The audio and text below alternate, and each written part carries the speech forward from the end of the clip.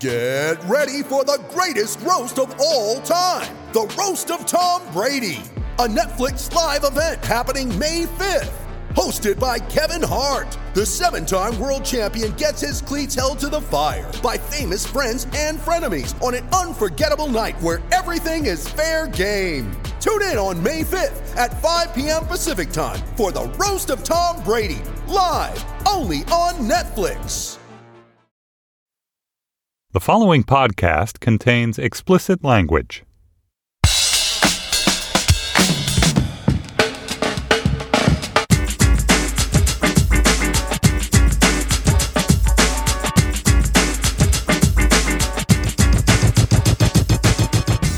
Hi, this is Josh Levine, and this is Slate's sports podcast, Hang Up and Listen, for the week of January 22nd, 2018. On this week's show, we'll talk about the New England Patriots' latest comeback to make it to their latest Super Bowl, and the Philadelphia Eagles' blowout win over the Minnesota Vikings, getting them back to the title game for the first time since they lost to the Patriots in 2005. We'll also be joined by Juliet McCurr of the New York Times to discuss the powerful courtroom testimonials from Aly Raisman and others who were abused by gymnastics doctor Larry Nassar, and what the future holds for those at USA Gymnastics and Michigan State who helped abet Nassar's crimes.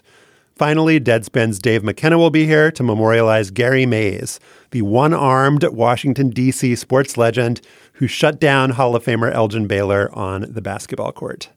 Joining me in Washington, D.C. is Stefan Fatsis, author of the books Word Freak and A Few Seconds of Panic. Hello, Stefan. Hello, Josh. How are you feeling today? Great. Feeling good. Weekend of sports.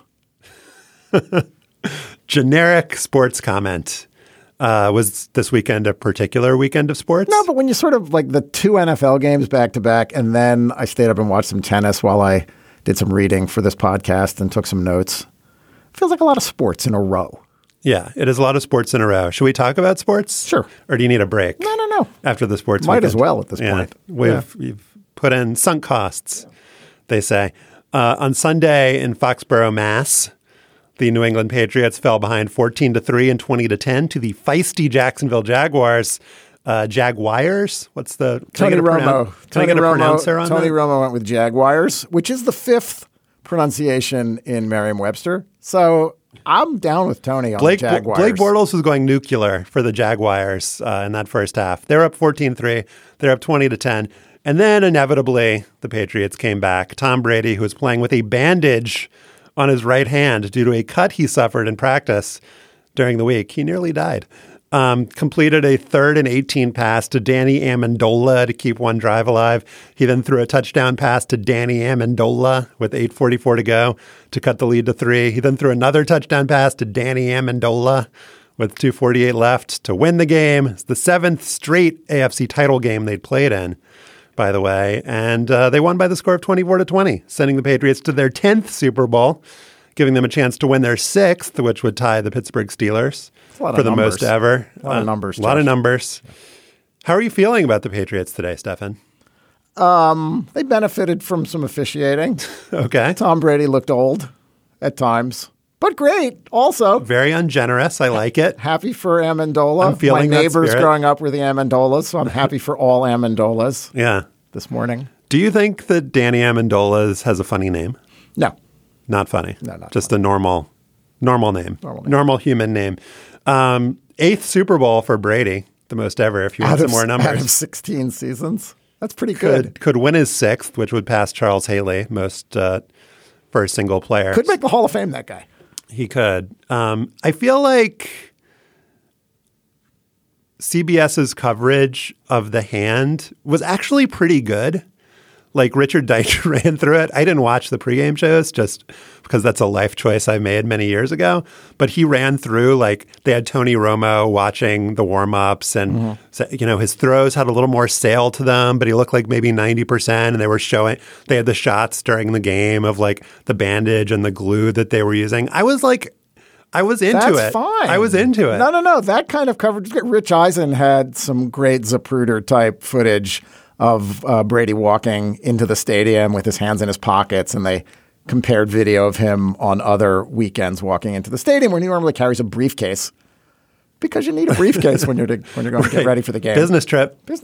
Yeah. He's all business. But that was a legit storyline going into the game. And really interesting. It's the kind of story that is interesting and compelling to an audience. You know, when you slice up your thumb, your palm, it looked like it was his palm. I think there was some footage afterward of you could see the cut. Yeah. And where the stitches were. I mean, that is CGI. a legitimate impact on an athlete's ability to play.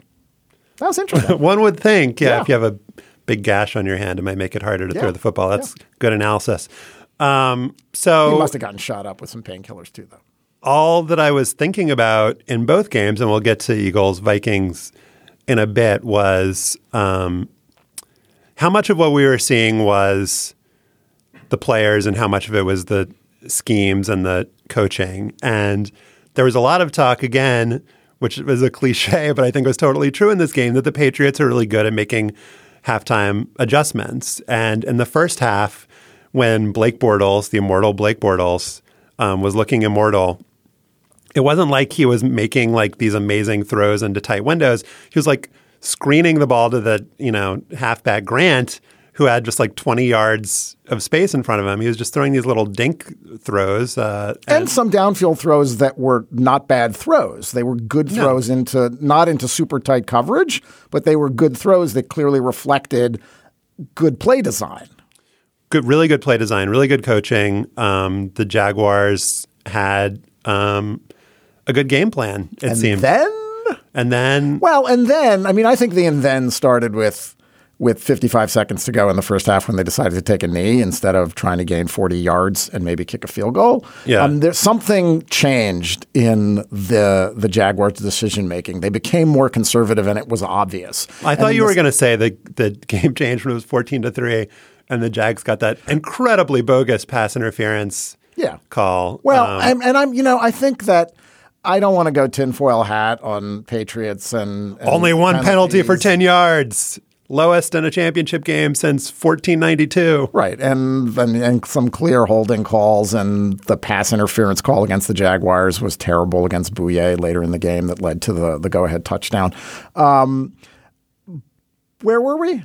Oh. You don't want to go tinfoil hat. I don't want to go tinfoil hat because those things do happen in games. I mean, for all of the technology and instant replay, refs still fuck up, and whether we believe that they are subconsciously biased in favor of Tom Brady. We saw the refs patting him on the chest after the game and congratulations. Another ref seemed to be smiling in celebration. Before we move on, I'm down with you're not being a tinfoil hat wearer. While laying out all fine. of the tinfoil hat possibilities. But defensive pass interference is a problem. It is a problem in the NFL that like those plays like swing games all the damn time. It's just like too punitive. It's too punitive. They're not clear. There is contact constantly. That's the problem. You cannot have a 50-yard penalty or like a 40-something yard penalty on a play that's just gets called incorrectly 10 yards so many times. Down. Like if you're going to penalize a team that severely, it needs to be like absolutely goddamn clear that they prevented like a clear goal scoring opportunity would be the analogy. It's like it's not a red card, but it's like a touch. It can be an automatic touchdown in a lot of cases. That's just too severe a penalty. Absolutely, it needs to be 15 yards. Yes. But what I was thinking with Pats and Jags is like on the one hand, Brady is obviously an amazing player. They've got a bunch of great talent, but with players like Myles Jack, Jalen Ramsey, Leonard Fournette, like. I'm sure that Doug Marrone and the Jags coordinators are really good. It seemed like they had a really good, game plan on both sides. But this is a really player-driven team, and I think the way that they've transformed themselves, both in terms of on-field ability and in terms of attitude, like they talk so much shit, like on that defense, like Ramsey.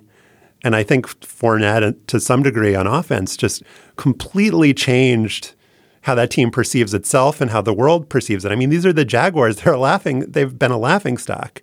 And it just shows how in a year or two with some good drafts and some players who have, a lot of personality, you can totally change the perception of your franchise. And then on the other side, the Patriots have a totally different model, right? It's entirely like a management-driven, coach-driven team. And that contrast was really fascinating to watch. And I don't think the management-driven, coach-driven team will always win. But when you have that plus the best quarterback, it's a pretty good combo. Yeah, when you have an incredible manager and an incredible coach and an incredible player, you are more likely to win. I mean, most NFL teams are like that. They are bureaucracies. They are patriarchal. They are top down. You don't often see the kind of personality that you're describing. And whether that's true, Josh, we don't really know. I mean, whether the Jaguars enable their players to have that kind of freedom and exhibit that kind of freedom on defense in terms of how they set up and what they're doing, we don't really know. I mean, how much different is it from a typical defense that is told exactly what to do and what scheme to be in at every given time? But it sure seems that way, and they're allowed at least to articulate their personality, which, as you correctly point out, goes a long way to not only changing the impression of the franchise with your own fan base and around the league, but creates a different kind of culture inside the team, which is beneficial, as it obviously proved to be in the case of the Jags. And I'm not going to give credit to the NFL because the fact that they relaxed the celebration and sportsmanship rules this year, I mean, the rule shouldn't have been in place in the first place. So I'm not going to congratulate them, but it's generally been thought of this year as end zone celebrations. Those are fun. But you've seen it with the Eagles defense, the Saints defense, the Vikings defense, the Jaguars defense. They're the swagger that those teams have shown, I think, is also a consequence of those rules being relaxed, like the posing after turnovers and all manner of other stuff. I think it's been really great for the league. Right, given how bad everything else is in the league and how many things we can point to that are terrible about the NFL, giving the players the freedom to enjoy their jobs, yeah, that's a positive. Well, but I was also going to say, generally fun football equals offense scoring. And I think that's been kind of rewritten, yeah. It has been rewritten a little bit, and I think it's important for the league for strong defensive teams to be seen as fun and entertaining and interesting to watch. Right, and I think the Jaguars though might have benefited had their patriarchal brain trust on the offensive side of the game put a little more trust in Blake Bortles and the offense to do what had succeeded in almost the entire first half. In the second half, I mean, they became so conservative, running Fournette up the middle or just off of the guard, and it didn't work. They became cautious. Environment, Foxborough, Brady, the knowledge that you're winning by only a couple of scores, and that is not a huge advantage against the New England Patriots. Those weigh on a team's operating instincts. But I think it really obviously hurt them. So there are a bunch of other things we can talk about. Gronkowski going out in the first half on a helmet-to-helmet hit. We've talked quasi helmet-to-helmet, but yeah, I mean, there was helmet contact, but I don't think that was the intent. And Bill Simmons, tweeted that it was intentional, and I don't think there was any intent whatsoever to go to his head. Well, that notwithstanding, we've talked. And again, maybe we should be giving the NFL credit here. We've talked in the past about in the playoffs, the must win, importance of the game will always take precedent over players' health. In this case, it didn't. Gronkowski went out, and it wasn't. This was a case where in the past he wasn't falling all over himself. He wasn't knocked cold. No fencing response, not unconscious. And yet he staggered. He didn't come back. He lost his balance. He was clearly brain injured. But this is different. This is not. Right. He didn't come back. But what we don't know is how fucked up he was when he went to the locker room. He may have been exhibiting some really serious symptoms. He may have vomited. He may have been complaining about a serious headache. He may have been delirious. He may have been unable to answer the routine questions that are delivered in a concussion assessment. So he may have been really fucked up. So I don't want to give too much credit. There's a line there. If Gronkowski was borderline, hey, I want to go back in, and he sort of maybe passed the protocol examination, then who knows whether they would have allowed him to return to the game. seems like a cultural shift. Maybe. If only a slight one. Yeah. We can't be sure, but it seemed that way watching the game. Any other Patriots thoughts before we move on to a quick Bortles discussion? I do think that if we go back a week and look at the Seth Wickersham story in ESPN and how all of New England seemed to be poo-pooing it and trying to knock it down, that there were a couple things to me that validated Seth's reporting here. This One is the story on ESPN about whether there was dysfunction among Robert Kraft, the owner, and Bill Belichick and Tom Brady, and whether their long partnership was heading for the finish line. Kraft went on the NFL Network and said everyone has to get their egos in check and get it together. Validating. And the second thing that to me seemed to validate it was Brady's physical appearance during this game. I mean, there were moments when he seemed so immobile. There was one sequence when it looked like he was just waiting to get sacked. Yeah. And he ducked once and then he ducked again. He almost seemed disappointed that he didn't get tackled. That he didn't get tackled. Yeah. So I want to go look, down. He's a 40-year-old man. I don't care how much pliability and how much water the dude is drinking. His career is coming to an end soon. I don't think Tom Brady is going to be the quarterback of this team when he's 45. Electrolytes. All right. Let's play the clip from The Good Place, which has used Blake Bortles as a figure of some mirth. If you haven't watched the show, it's very funny. Mike Schur is the creator, and there's a character, Jason Mendoza, who is from Jacksonville and is the dumb guy on the show, and he loves Blake Bortles. Let's listen to a clip. I just have to run home real quick and hit save on the Madden game I was playing because Blake Bortles has like 300 yards passing in the first 10. And you know what the worst part is? He doesn't remember the name of my favorite football player. Definitely not the worst part. It is to me. Blake Bortles is a cool name. Derek Bortles is a dumb name. Blake Bortles, cool. Blake Bortles, dumb. We don't have the clip of Jason using the name Jake Jordals as his personal code name, espionage name.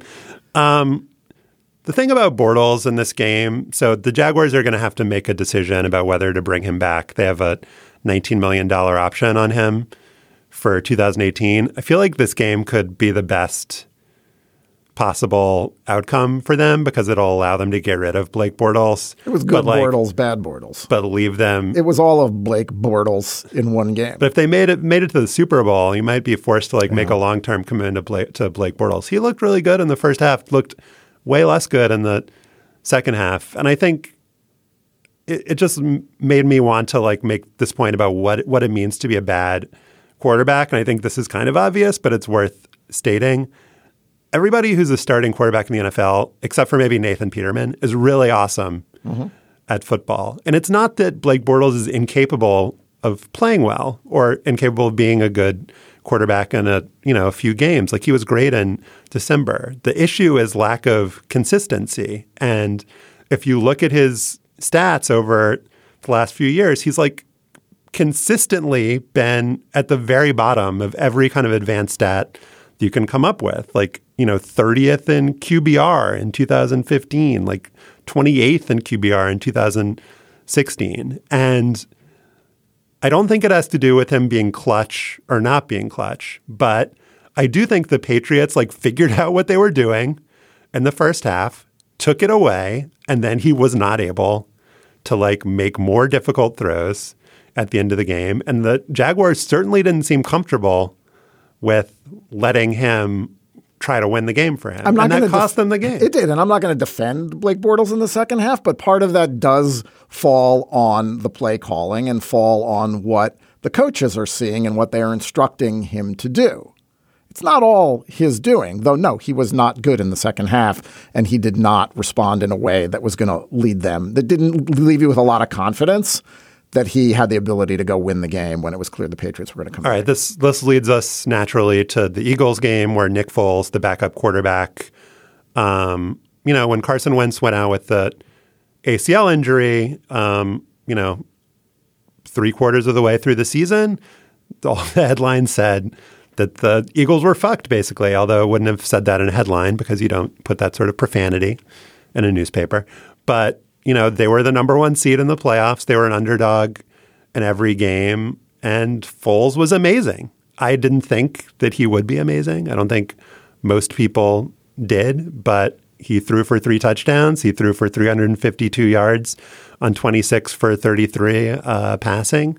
And I said it last week. I think a lot of it was that Doug Peterson, the Eagles coach who calls the offensive plays, just did a really, really, really good job of, creating a scheme to let this guy succeed. But this dude made a bunch of really, really, really fantastic plays outside the scheme on broken plays. He looked unbelievable.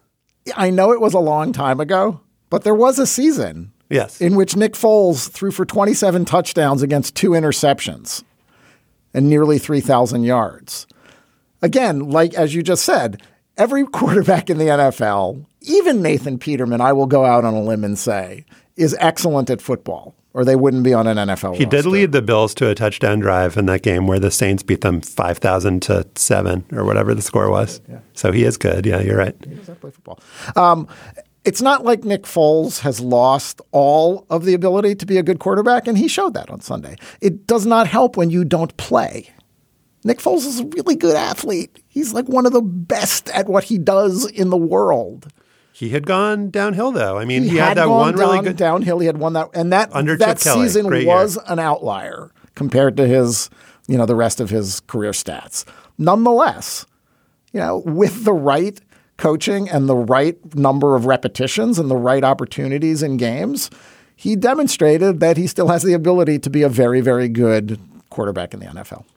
So with the Rams in 2015, which was the last time he got really significant playing time before this year, he really was 56% passer, which is not good, 7 touchdowns and 10 interceptions, which is also not good. Passer I mean, the great season that he had with 27 touchdowns and 2 interceptions, which is an all-time great seasons, was in 2013. Long time ago. Right. It was a while ago. Yeah. And this wasn't just good. This was exceptional. And this was against a defense that was up there with the Jaguars for being the best in the NFL. And the way that they were able to and the other thing was the Vikings had historically good third down numbers. Like teams were only converting 25% against them. And the Eagles on third down were just unstoppable. Like 9 third down completions, 10, something like that? It was ridiculous. And some of it was play calling. Some of it was Foles improvising. Some of it was, some combination. Some of it was the Vikings blowing coverages and not playing up to their ability. But it was remarkable. And the question is, obviously, the Eagles are the biggest Super Bowl underdog since 2009. I think it's like between 5.5 and 6.5 points. We've gotten used to in the last, decade or however long to Super Bowls invariably being close, tightly contested games. When I was growing up, that was never the case. This seems like maybe a case where there's a mismatch, although given how great the Eagles' defense is, I'm not sure that the Patriots are going to pile up a huge amount of points. I don't know. What are your thoughts? What are you looking forward to? I'm looking forward to the narratives because it's the Super Bowl. I hope Malcolm Jenkins takes a knee during the national anthem at the Super Bowl. He's never done it. Maybe now's the time to start. I hope they do something to draw the contrast between the way these two franchises approached Colin Kaepernick and the protest. Chris Long is another guy who's been outspoken and was on the Patriots last year. And the Philadelphia-ness of this Super Bowl run-up is going to be you're rolling your eyes. No, I think it's great. Oh, the greased poles and that part. Yeah. Oh, I love that stuff. That's going to be great. I think the narrative will get a little bit insufferable. It'll be over the top. We're going to hear a lot about never winning Santa Claus and snowballs, and the outrageousness of the fan base. And I think the smart narrative writers are going to latch onto the greased poles and the South Philly enthusiasm of the Eagles fan base. Takes a lot of intellect to latch onto the grease poles. Well, I think physical ability. There are a lot of people who've said that Eagles Patriots is just the worst of both worlds for a neutral fan, just because of the insufferability of both fan bases. Travis Waldron tweeted, "Pat's Eagles is the New York Times giving its editorial page to Trump voters of Super Bowls." That's dumb. I mean, you have to think about riot potential. And if the Eagles win, it is just absolutely off the charts. There's like no better city in terms of like unleashing mayhem. Mm-hmm. It'll be insane what happens in Philadelphia if they win the Super Bowl. Like, so we should root for the Eagles to win, but for no one to be hurt. Sure. Good way to end the segment. Appreciate that. Apple Card is the perfect cashback rewards credit card. You earn up to 3% daily cash on every purchase every day. That's 3% on your favorite products at Apple, 2% on all other Apple Card with Apple Pay purchases, and 1% on anything you buy with your titanium Apple Card or virtual card number. Visit apple.co/card calculator to see how much you can earn. Apple Card issued by Goldman Sachs Bank USA, Salt Lake City branch. Subject to credit approval. Terms apply. Before we get to the Larry Nassar scandal, I wanted to let you know that in our bonus segment for Slate Plus members, Stefan and I will talk about the first week of the Australian Open. It was highlighted by Simona Halep's epic win over Lauren Davis and the improbable rise of a tennis player named Tennis. If you want to get that tennis fix, join Slate Plus for just $35 a year. If you do, you can get bonus segments on this and other Slate podcasts every week. Sign up at slate.com/hangupplus. By the time their victim impact statements in a Michigan courtroom end this week, upwards of 150 women will have confronted former USA Gymnastics team doctor Lawrence Nassar, who for as long as 30 years exploited his position of authority and trust to sexually abuse young athletes during what they were told were medical treatments. Olympic gold medalist Aly Raisman was one of them. Here's some of her riveting 15-minute testimony last week. To believe in the future of gymnastics is to believe in change. But how are we to believe in change when these organizations aren't even willing to acknowledge the problem? It's easy to put out statements talking about how athlete care is the highest priority. But they've been saying that for years, and all the while this nightmare was happening. False assurances from organizations are dangerous, especially when people want so badly to believe them. They make it easier to look away from the problem and enable bad things to continue to happen. And even now, after all that has happened, USA Gymnastics has the nerve to say the very same things it has said all along. Can't you see how disrespectful that is? Can't you see how much that hurts? Juliet McCurr is a sports columnist for the New York Times. She joins us now. Hey.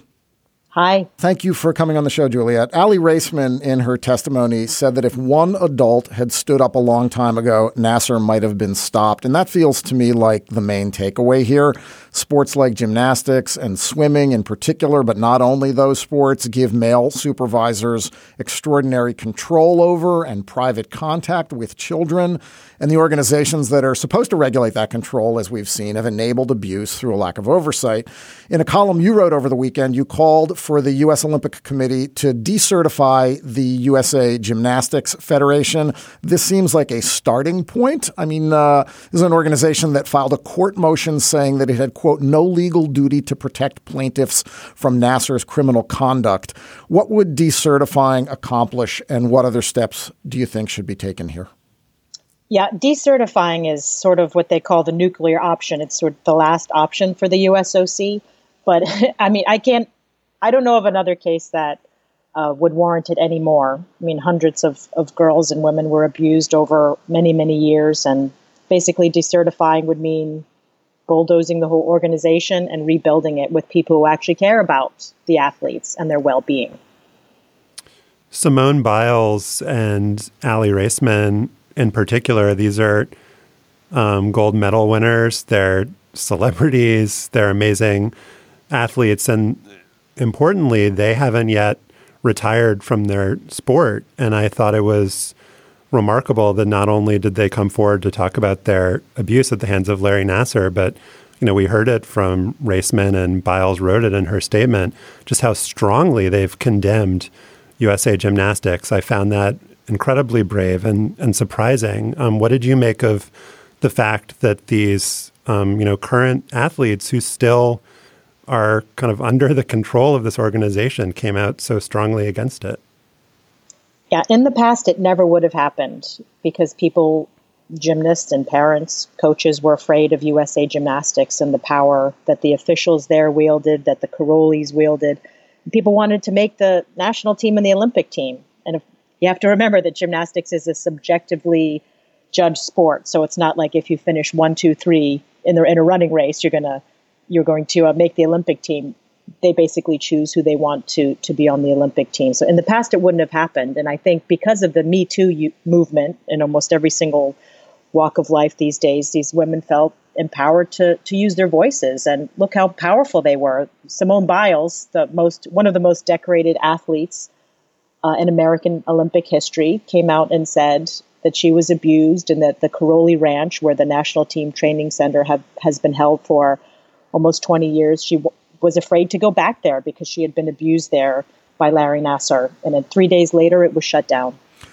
That, to me, is one of the most interesting side stories here, and I hope it becomes a main story. There have been multiple civil lawsuits. Michaela Maroney had reached a $1.25 million settlement with USA Gymnastics.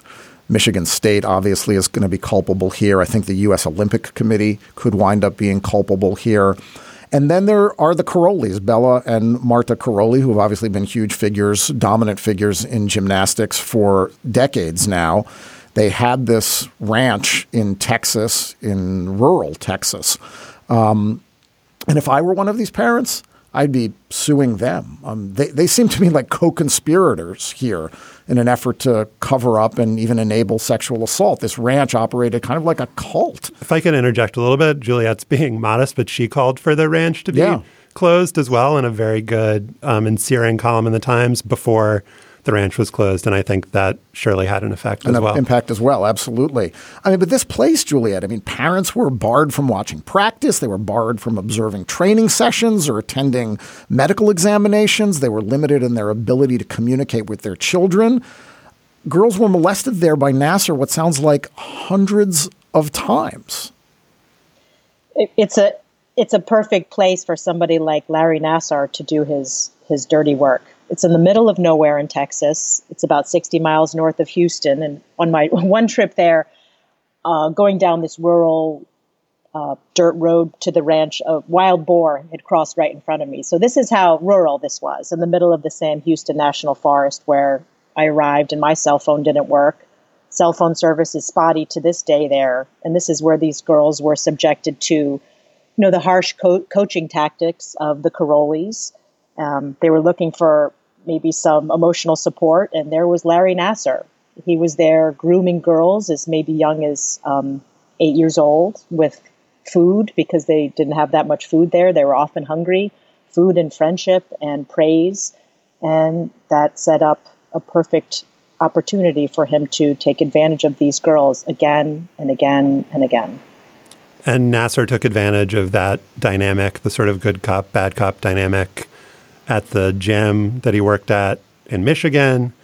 And Rebecca Schumann has written for Slate a couple of pieces about this culture of gymnastics and how just as an elite gymnast, as you said, Juliette, it's a subjective sport, but also kind of behind the scenes, you're taught and schooled in never complaining about an injury or about, marks or about anything. Or about being tired or stressed out or overworked.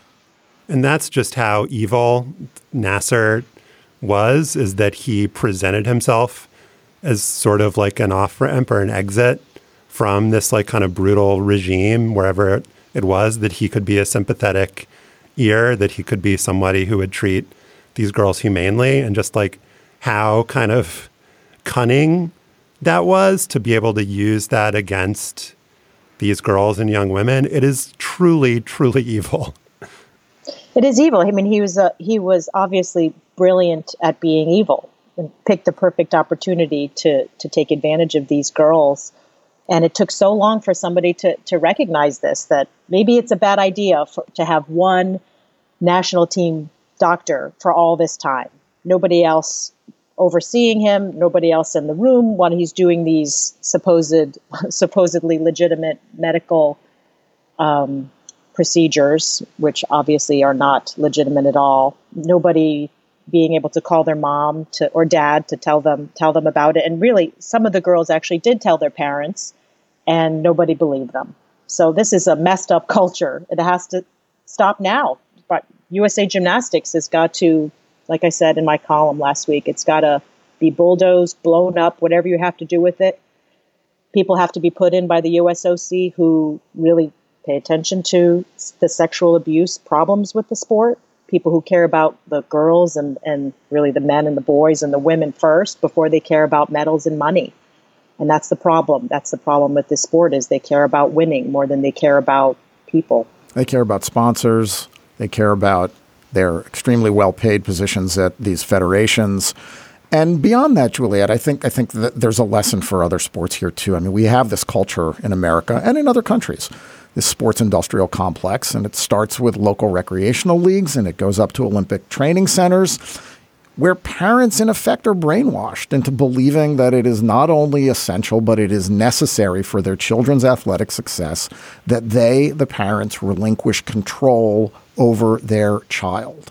The extreme is sending your kid to a ranch in the middle of nowhere in a forest in Texas. But there are a lot more mild examples of the way children are treated in the pursuit of greatness in sports. And I think that, is one ancillary takeaway that all sports should be looking at from what's happening in gymnastics. I don't think this is a problem that's just in gymnastics or swimming or the bigger sports. I think that every single youth sport and elite sport in America has this problem. Maybe not as big as Larry Nassar, which is arguably the biggest sex abuse scandal in sports history.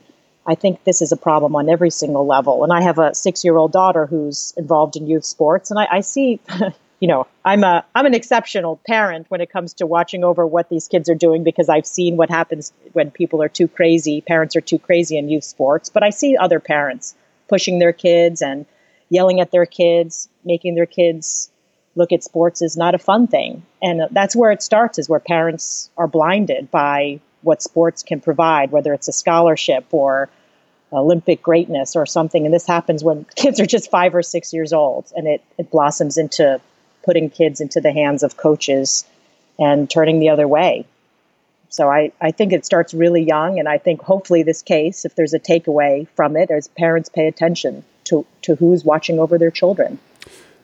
Michigan State also is, an aspect of the scandal that we should get into.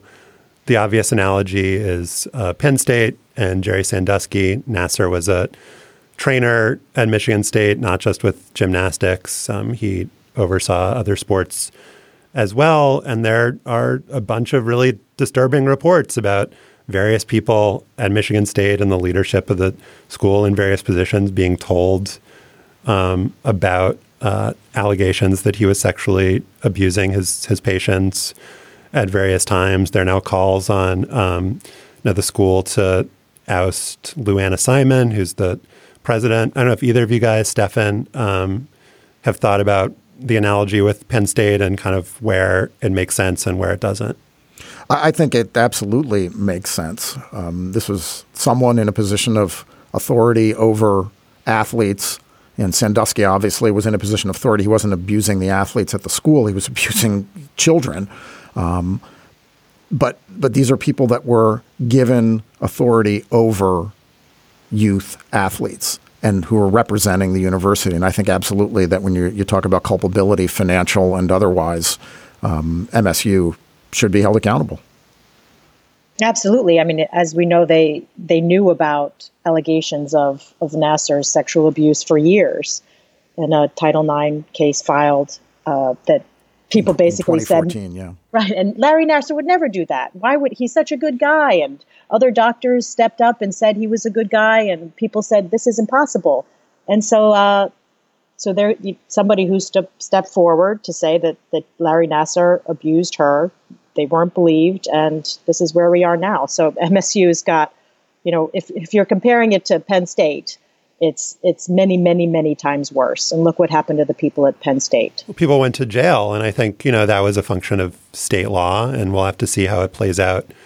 In Michigan, I feel like it could go a bunch of different ways, and we'll have to wait and see I think what happens. There are clearly a lot of people implicated. The Detroit News had a story the other day that identified at least 14 Michigan State staffers and representatives who became aware at different points about complaints about Nassar abusing athletes for more than 2 decades.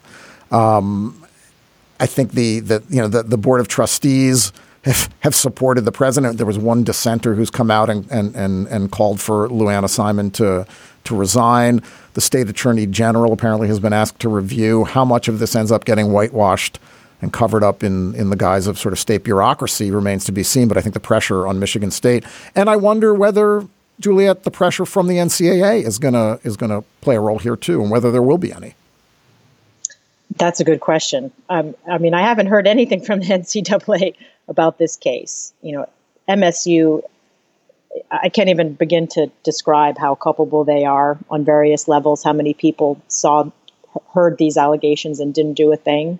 And like I said before, look what happened at Penn State. People talked about that. They're still talking about that for years and years, about the impact, about how terrible it was. I mean, the number of victims in this case is many, many more, dozens and dozens and dozen more.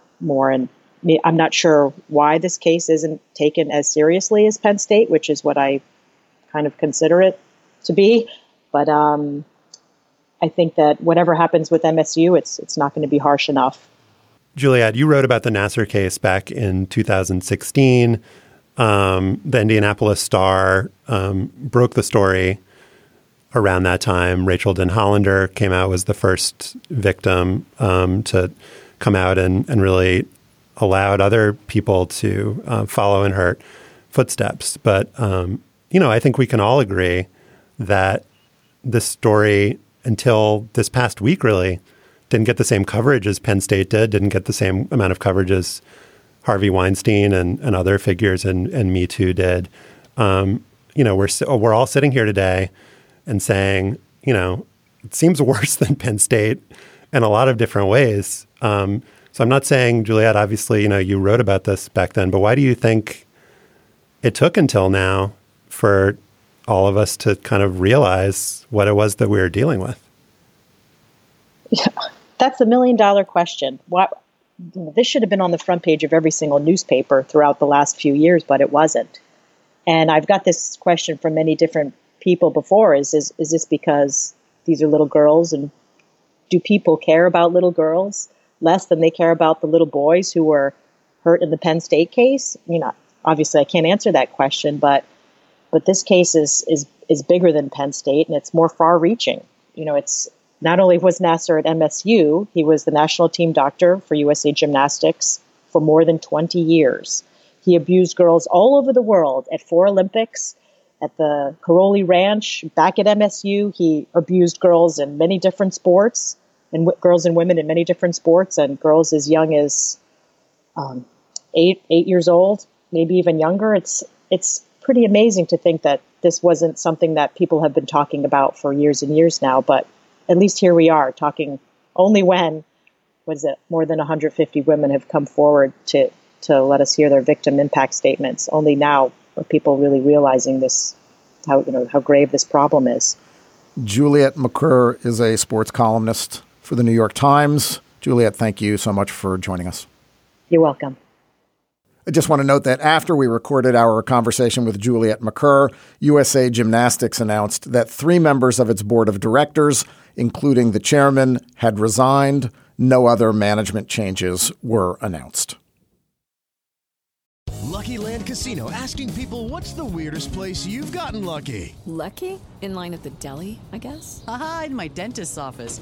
More than once, actually. Do I have to say? Yes, you do. In the car before my kids' PTA meeting. Really? Yes. Excuse me, what's the weirdest place you've gotten lucky? I never win and tell. Well, there you have it. You can get lucky anywhere, playing at LuckyLandSlots.com. Play for free right now. Are you feeling lucky? No purchase necessary. Void where prohibited by law. 18+. Terms and conditions apply. See website for details. Last week, Dave McKenna wrote a piece in Deadspin that began, Gary Mays, who should have been really famous, died Monday night. He was 82. By the time you get to the end of Dave's obituary for Gary Mays, I'm pretty sure you'll agree. Mays, whose left arm was amputated after an accidental shotgun blast in 1940, was a Washington, D.C. sports legend. He hit .375 as a high school baseball player. Defensively, he played catcher, throwing out base stealers, Dave writes, by tossing the ball up as he got out of his crouch, flipping his glove off, and catching the ball in mid-throw. He was most famous for what he did on the basketball court, shutting down Elgin Baylor in the 1954 City Championships. His secret, he said, was that Elgin didn't like my nub, so I kept rubbing it against him. Joining us now to discuss Gary Mays, who was known during his playing days as the one-armed bandit, is Dave McKenna. He wrote about Mays for Deadspin last week and previously documented Gary Mays' exploits for the Washington City paper. Dave McKenna, thank you for being here. Great to be here to talk about the great Gary Mays. Gary Mays, we've known each other for a while, and you've been telling me Gary Mays stories since I knew you, and I always enjoyed hearing them. Do you remember when you first heard about the man, the myth, the legend, Gary Mays? Well, I used to write, as you said, for Washington City paper, and I had a sports column, and I focused exclusively on local stuff. And I thought you were going to say I focused exclusively on Gary Mays. Well, there is that. You could make that argument if you look at the archives. I would have if I would have been allowed to get away with it, because I'd never heard anything so amazing. Elgin Baylor is an underheralded and almost unheralded figure in D.C. sports history, and Gary Mays, whenever I talked to the older African-American population in D.C., where I got about 90% of my stories from, Gary Mays would come up eventually because he was such a star in this heyday of playground sports and sandlot sports in D.C. in the mid-'50s, early '50s because of race issues, because the high school sports never got any attention. It was a legally segregated city at the time, all black, all white schools, and only the white schools were treated as even existing by the sports pages of the Washington Post and various newspapers. There's only one newspaper out of the 4, I believe, dailies that gave the Division II, they called the colored schools, any ink. And Elgin Baylor was a god because in the black community and unknown in the white community. And so even Elgin Baylor wasn't written about in the Post? He was not. He broke the all-time city scoring record, and it got one paragraph in a late story. And this is at a time when high school sports were dominant in D.C. sports. There was the Redskins and high school sports. I mean, they would sell 55,000 seats in 1962 to a high school football game. The biggest sports events in the city's history were high school events. So Gary Mays would come up. He was kind of linked at the hip, so to speak, with Elgin because of this 1954 when Elgin was at the height of his goddom or whatever. He shut him down in the city playoffs, which in 1954, which ended up being the last segregated city championship tournament because Brown versus Board of Education came 2 months later. I'm going to let Stefan jump in here, but one last thing before that. When you heard these stories about Gary Mays, did you believe them? Well, yeah, absolutely. I mean, I wanted to believe them so bad, and I heard them. They were so prevalent. How long were you hearing about Gary Mays before you met him? I probably had the column like 4 years, and so probably about here and there for 4 years, and I couldn't find him in the D.C. phone book. This is before the internet really had it, except for military purposes or something. And I couldn't find him, and then I finally looked in the local phone books, and found him in Maryland. And then we've been friends ever since. I want to talk about his high school exploits. Let's talk about that game, the city championship against Elgin Baylor in 1954. First of all, how did Gary Mays play basketball one-handed? And I mean, do you have a sense? Do you have an image? There's no video, I imagine, that survived from this era. There's no video that I'm aware of. Although Gary said that he was filmed for a movie reel, one of those pre-screen movie reels once that he never got to see. That he never got to see, but he had heard. He thinks it really is out there somewhere because someone told him they saw it once, and he remembers being filmed. And he was a national. He got national press in the African American press in Ebony and Jet magazine. They wrote about his exploits in high school.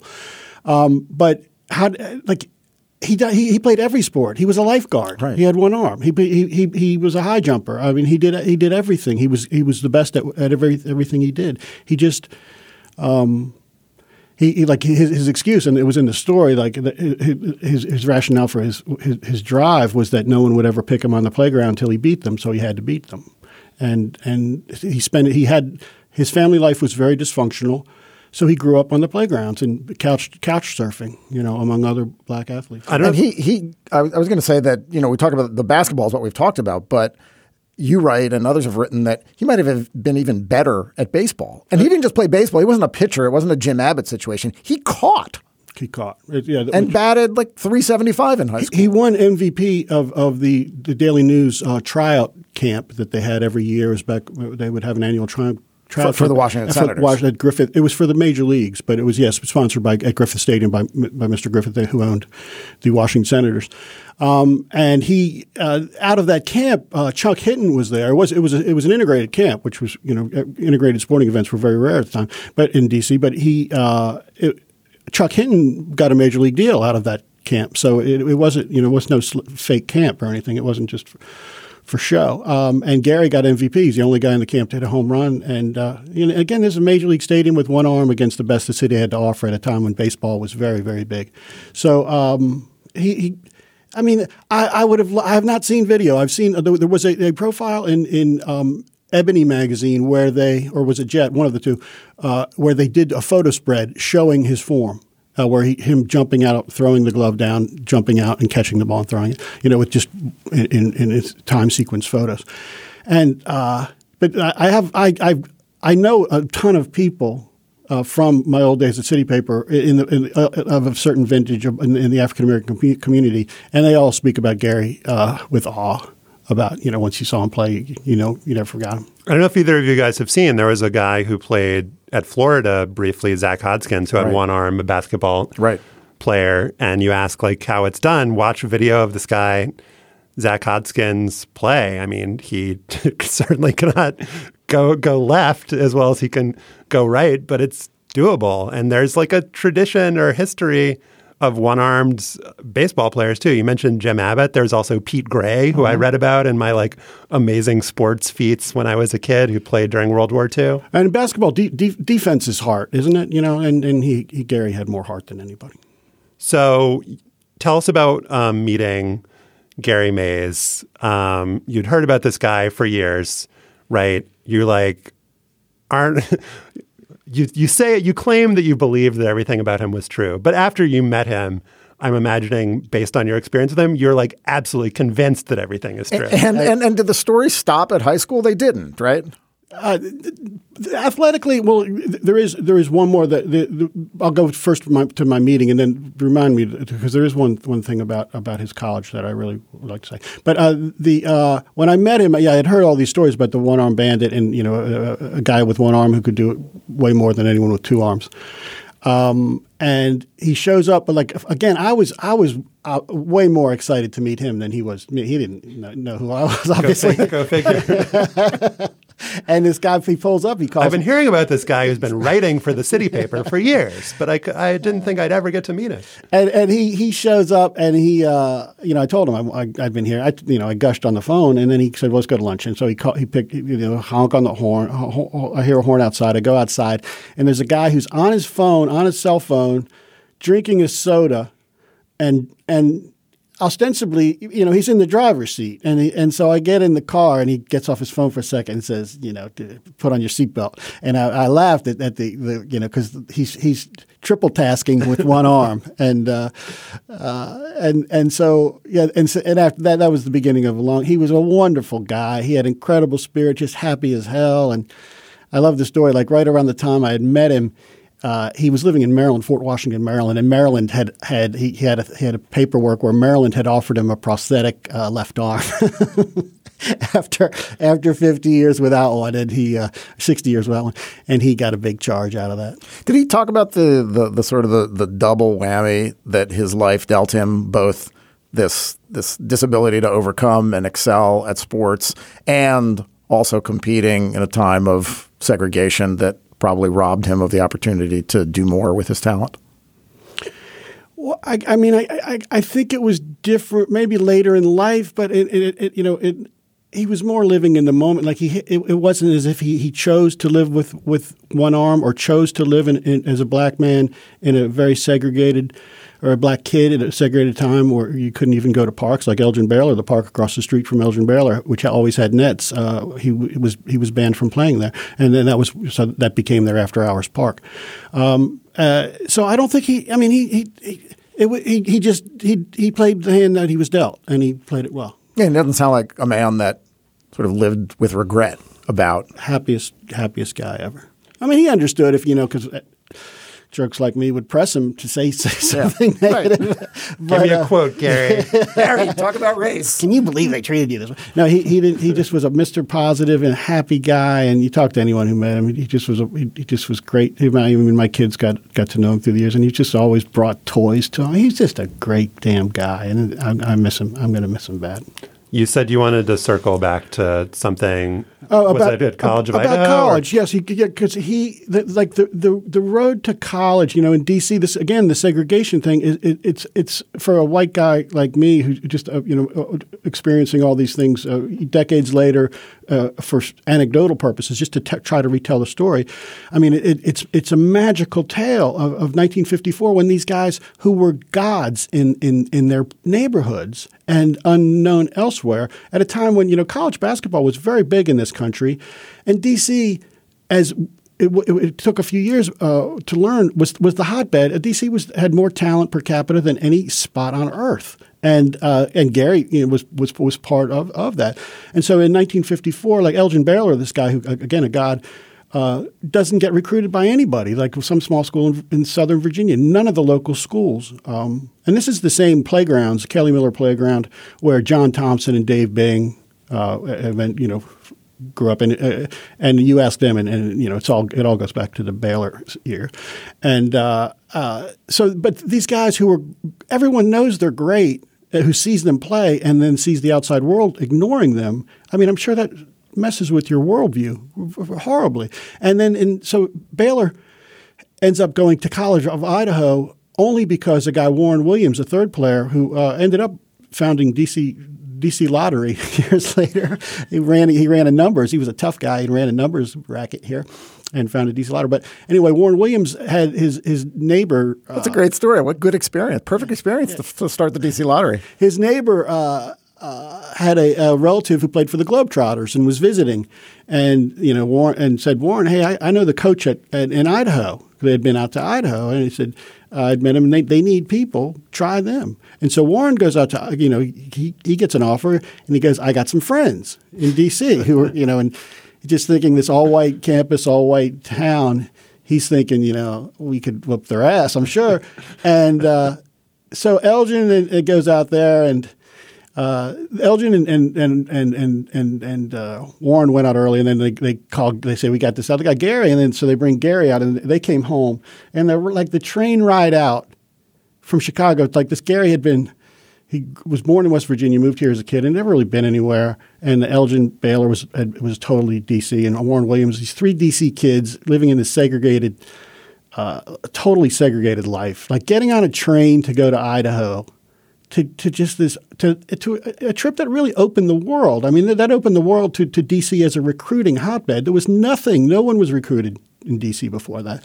And I always kind of, again, for storytelling purposes, like what a movie that would be. These three guys, they literally, it sounds crazy, a little overboard, but it really did. It changed the sports world. Elgin Baylor went on to after Idaho went 15-0 that year. Their 1 year together, and the school broke up the program because they didn't like the Sports Illustrated wrote about them admitting guys with ignoring grade requirements and admitting them, and then so the school disbands the team that went undefeated for the first time in school history in conference play.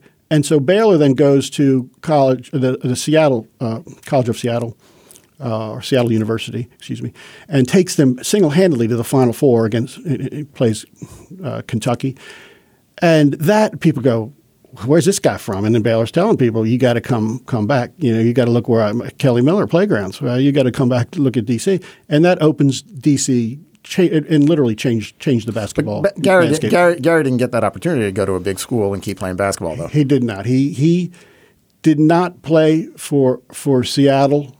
He did not get the offer like that Baylor did, which is they did offer other Baylor's teammates at Spingarn. Other guys did get called out. Spingarn High School. Spingarn High School. I'm sorry. Yes, Baylor went to Spingarn High School. Gary went to Armstrong.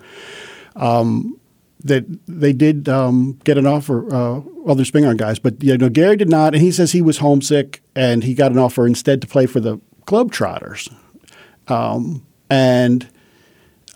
He said he was homesick and turned it down. And that's another thing about Gary. When I first met him, that when he had all these stories, Josh asked me did I believe these stories, and I really never had a chance to disbelieve them because as I met him, he brought along this 4-inch thick binder, 5-inch thick binder of his clippings that he had saved from day one.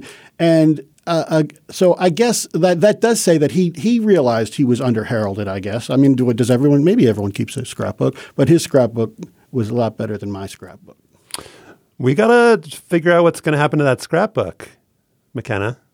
Does he have kids or family that are going to keep the legacy alive? I hope so. They're trying to put a book out now, like a self-publishing thing. Like I just saw a GoFundMe for that, a mention of that.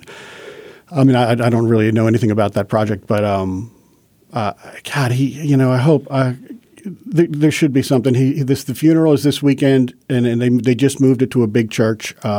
So I think it's going to be maybe one of the last gatherings of segregated athletes from Washington D.C. A glorious era in the city's athletic history. All right, so we got to get that movie made. Elgin Baylor goes west. We got to find that newsreel footage of Gary Mays. If anybody has that footage, send it to Dave McKenna. How do we get in touch with you? I'm in the phone book. Dave McKenna writes for Deadspin, used to write for City Paper, the chronicler of the great Gary Mays. Thank you so much for coming in. It's a pleasure. Thanks, guys. Can you set the stage a little bit so people understand what happened? In 1969, 14 black student athletes were kicked off their university's American football team for planning a show of support against racism. We were really protesting our treatment on the field. Amazing Sports Stories from the BBC World Service tells their story. We became brothers that day when he did that to us. We made a change. Fighting for what we deserve. Search for Amazing Sports Stories wherever you get your BBC podcasts.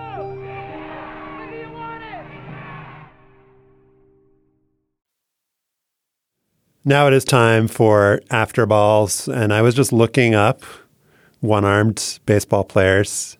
Stefan, you got Jim Abbott, obviously, pitched for the Angels, Yankees, White Sox, pitched a no-hitter, and Brewers. But there are kids like coming up now. There's Graydon Lucas. You've got your Luke Terry. They're a bunch of in the kids. minors. No, these are like high school players who. This one is about a college bound player named Josh Stevens, who was 6'3", 225 with one arm, had 5-1 record, 37 strikeouts, and 3.23 ERA and 56 in the third innings as a high school pitcher. But I mentioned Pete Gray in the segment we just did with Dave McKenna, and he was a part of the famed Bill Veeck St. Louis Browns retinue. And I didn't realize until just realizing it now that his teammates really didn't like him because they thought he was just brought in as a sideshow, as playing time away from other players. He played for the Browns for one season in 1945. This was a World War II era thing. And he had 218 in 77 games for the Browns. And, he said about his teammates, if they insulted me, I didn't pay attention. I mostly kept to myself. That's why I got the reputation of being tough to get along with. But I've mellowed, he said later. So let us remember the mellow Pete Gray. Stefan, what is your Pete Gray? Well, this is the big week for Yeoviltown FC, Josh. The Yeoviltown is the fourth-tier English football club that is advanced to the fourth round of the FA Cup. On Friday, the Glovers, the lowest-ranked team left in the competition, will host none other than Manchester United. A couple of weeks ago in this space, Josh, I announced Yeovil's passage by playing a bit from the 2004 pop hit Yeovil True, which was recorded during an earlier FA Cup run. To get us back in the spirit, let's listen to a little bit of Yeovil True. In my heart I am always Yeovil, I belong to the Yeovil town. Yeovil true, through and through, whether we're up or down, 'cause the sign of a true supporter. The song tells the story of a Yeovil supporter from his birth. I was born on a Yeovil Saturday. It was pissing down with rain. My mom said, "What a big head, ain't doing that again." The song is 90 years long. Through his wedding day and the birth of his own son, it really is a touching ballad about life in Yeovil town. But I don't see any sign that it has been revived for the Manchester United game, which seems a shame. But I did find a YouTube video of a guy delivering the best man speech at his buddy's wedding in 2011. He was born in a Somerset hospital over 30 years ago today. His mum and dad named him Matt, and this is a tale to say. Well, he grew up and met the gorgeous Nicola, and she looked lovely in her gown. But she well knows, as this story goes, Matt's obsessed with Yeovil town. His heart is always Yeovil, he belongs to Yeovil town. Yeovil true. Yeovil is a town of 45,000 in the way south of England. It was once, as its nickname indicates, the center of the glove-making industry. It is the birthplace of one of the founders, with Roger Williams, of the settlement of Providence, Rhode Island. And it's inspired at least a couple of other songs, including this by the very, very, very 1980s band, the Chesterfields, called Last Train to Yeovil. There's a place that I wanted to take you, and I wanted to show you my home. And we can take a train tonight. Last train to Yeovil. Last train tonight. We'll be home again for you. Another band, Show of Hands, wrote a song called Yeovil Town about the night the group was eating in a chip shop after playing a gig in town and were accosted by a drunk, angry dude with Spider-Man tattooed on his head who wanted to fight.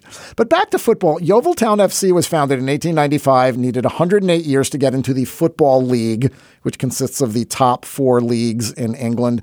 But it's not been a great season. After losing on Saturday at home on an extra time goal to Chesterfield, the Chesterfields, the Glovers sit just 2 points above the relegation zone. So the Manchester United game is a huge deal. The teams have some nice connections. When his playing career was ended by a car crash, Yeovil's current manager, Darren Way, got a call from Manchester United coaching legend Alex Ferguson, who sent his team to Yeovil to play a fundraiser match for Way. Yeovil's current star player, Otis Kahn, played for Manchester United's youth academy and said that playing the Red Devils would be perfect. The only problem? Kahn got a red card for barging into the referee after the losing goal against Chesterfield, so he is suspended for the Manchester United match. Tickets are going fast at Hewish Park Stadium. It seats 9,500 people. Just in case you're going to be one of the lucky few who get to attend the game. You're going, right, Josh? Thumbs up. Yes. Yes. I checked TripAdvisor for some reviews of the stadium. Definitely a mixed bag. Dirty, messy, not a nice ground to go to, expensive, totally, with one L, lack of respect to children, groused Simon Lisa 6 of Somerset. Eve Maggie of Exeter said, staff were polite and helpful, but the food out of everything before kickoff obviously then went and got some more supplies and then sold out again, announcing to the ever-growing queues, sorry, only got 3 burgers left. The toilets have no running hot water to wash your hands. The snack bar is a mess and with nothing to offer but a hot dog or pasty. Everything is overpriced too, added Lloyd B. And Town End for Life said, it's clean enough as away ends go, but the stench of dirty grease heating up is horrendous. But I am going to choose instead to listen to the polar opposite reviews on TripAdvisor because you are always guaranteed polar opposite reviews on TripAdvisor. Hewish is a decent little ground, good away day, lovely little ground, cheap tickets, great atmosphere, very civilized. No bad language or rowdiness. Yeovil true through and through, Josh. Josh, what's your Pete Gray? During the AFC and NFC title games on Sunday, ESPN had some very strong counter-programming. First up was Latin American amateur golf. Jaime Lopez Rivarola of Argentina has a one-shot lead after 2 rounds, FYI. After that was a replay of the Harlem Globetrotters Hoops for the Troops game at Joint Base Pearl Harbor Hickam. Thanks to the magic of DVR, I was able to watch the pigskin fly through the air and also enjoy the first ever underwater magic circle ball handling routine conducted on the USS Santa Fe submarine. If you haven't seen the Globetrotters in a while, you'll likely be intrigued by the fact that they added a 4-point line to their games in 2016. In the game I saw, a fellow named Cheese Chisholm made 4 30-footers in a row for 16 points. Globetrotters are good at basketball. Go back and listen to our conundrum last week. Would you rather be on the Globetrotters and make 4 30-footers in a row? It was enticing. It was enticing. It was a good moment. They also recruited Gary Mays, which is a feather in their cap. With this new wrinkle in place, the 4-pointer, you will be comforted to learn that the Trotters' opponent is still the Washington Generals. But that actually wasn't the case for a little bit. The Generals' longtime impresario, Red Klotz, who lost more than 14,000 games as the coach of the perpetually hapless Generals, he died in 2014 and the team disbanded. But the Generals reconstituted themselves in 2017 with TNT's Kenny Smith becoming the team's honorary general manager. The Generals took the court in the winner-take-all basketball tournament, the TBT, in 2017. They played very respectably in a 76-72 first-round loss. It was a loss, though. In the Hoops for the Troops game, they, not very shockingly, were not trying to win. How can you keep falling for the wacky Globetrotters dribbling antics? People. How can you not fall for them? You've had years to get used to the playbook. I was surprised to learn, though, that they actually had a gimmick of their own, the Generals. A 7'8" player known only as Cager, who wears a black kind of not quite Zorro, not quite like Undertaker sort of mask. The Generals' website describes him as an intimidating force with a game that the Globetrotters have never faced, and quotes the mononymic Cager as saying, "I don't like the way the Globetrotters are always joking around and laughing on the court. I like this guy's attitude.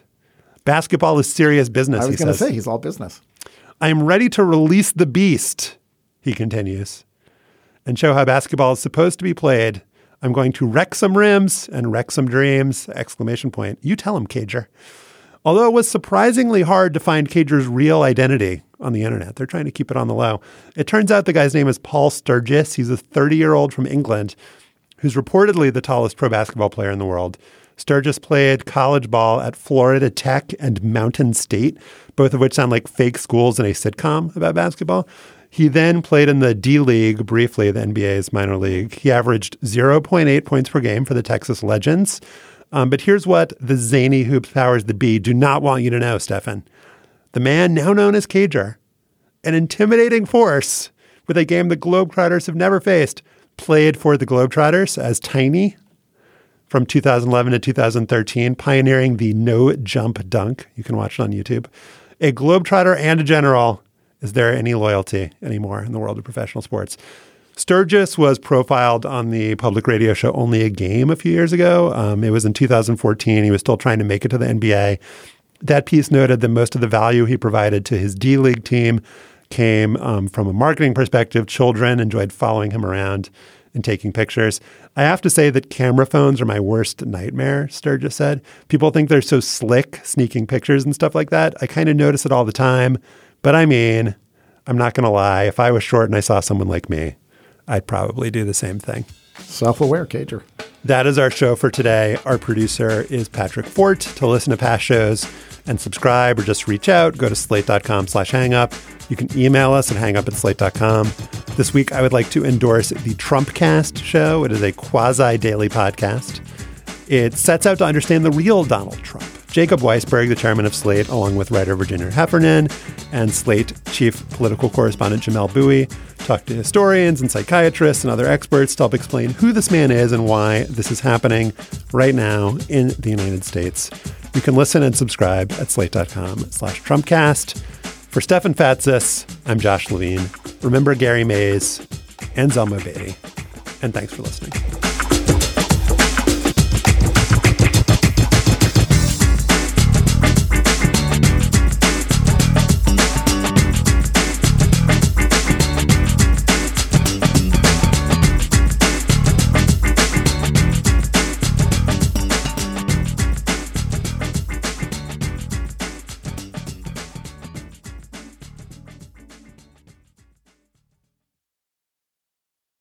Step into the world of power, loyalty, and luck. I'm gonna make him an offer he can't refuse. With family, cannolis, and spins mean everything. Now, you wanna get mixed up in the family business. Introducing The Godfather at ChumbaCasino.com. Test your luck in the shadowy world of The Godfather slot. Someday, I will call upon you to do a service for me. Play The Godfather, now at ChumbaCasino.com. Welcome to the family. No purchase necessary. VGW Group. Void where prohibited by law. 18+. Terms and conditions apply. Hi, this is Dahlia Lithwick, host of Slate's legal podcast, Amicus. If you're listening to this show, you might be interested in Amicus's live show that we're hosting in Washington, D.C. on Tuesday, May the 14th. My colleague, Mark Joseph Stern, and I will be talking to some amazing guests, including Sherrilyn Ifill and a sitting state Supreme Court justice, all about how originalism, a relatively recently invented way of interpreting the Constitution, has taken over the Supreme Court and radically reshaped the law. It's been doctrinal rocket fuel for the conservative legal movement and facilitated the rolling back of abortion rights, the expansion of gun rights, and the obliteration of the separation of church and state. And as another wildly consequential Supreme Court term careers to its end, the court's originalists are on a tear. But there's something you can do about it, and we hope you'll join us in D.C. on May 14th to explore the possible pathways out of the current situation. Go to slate.com/Amicus Live for tickets.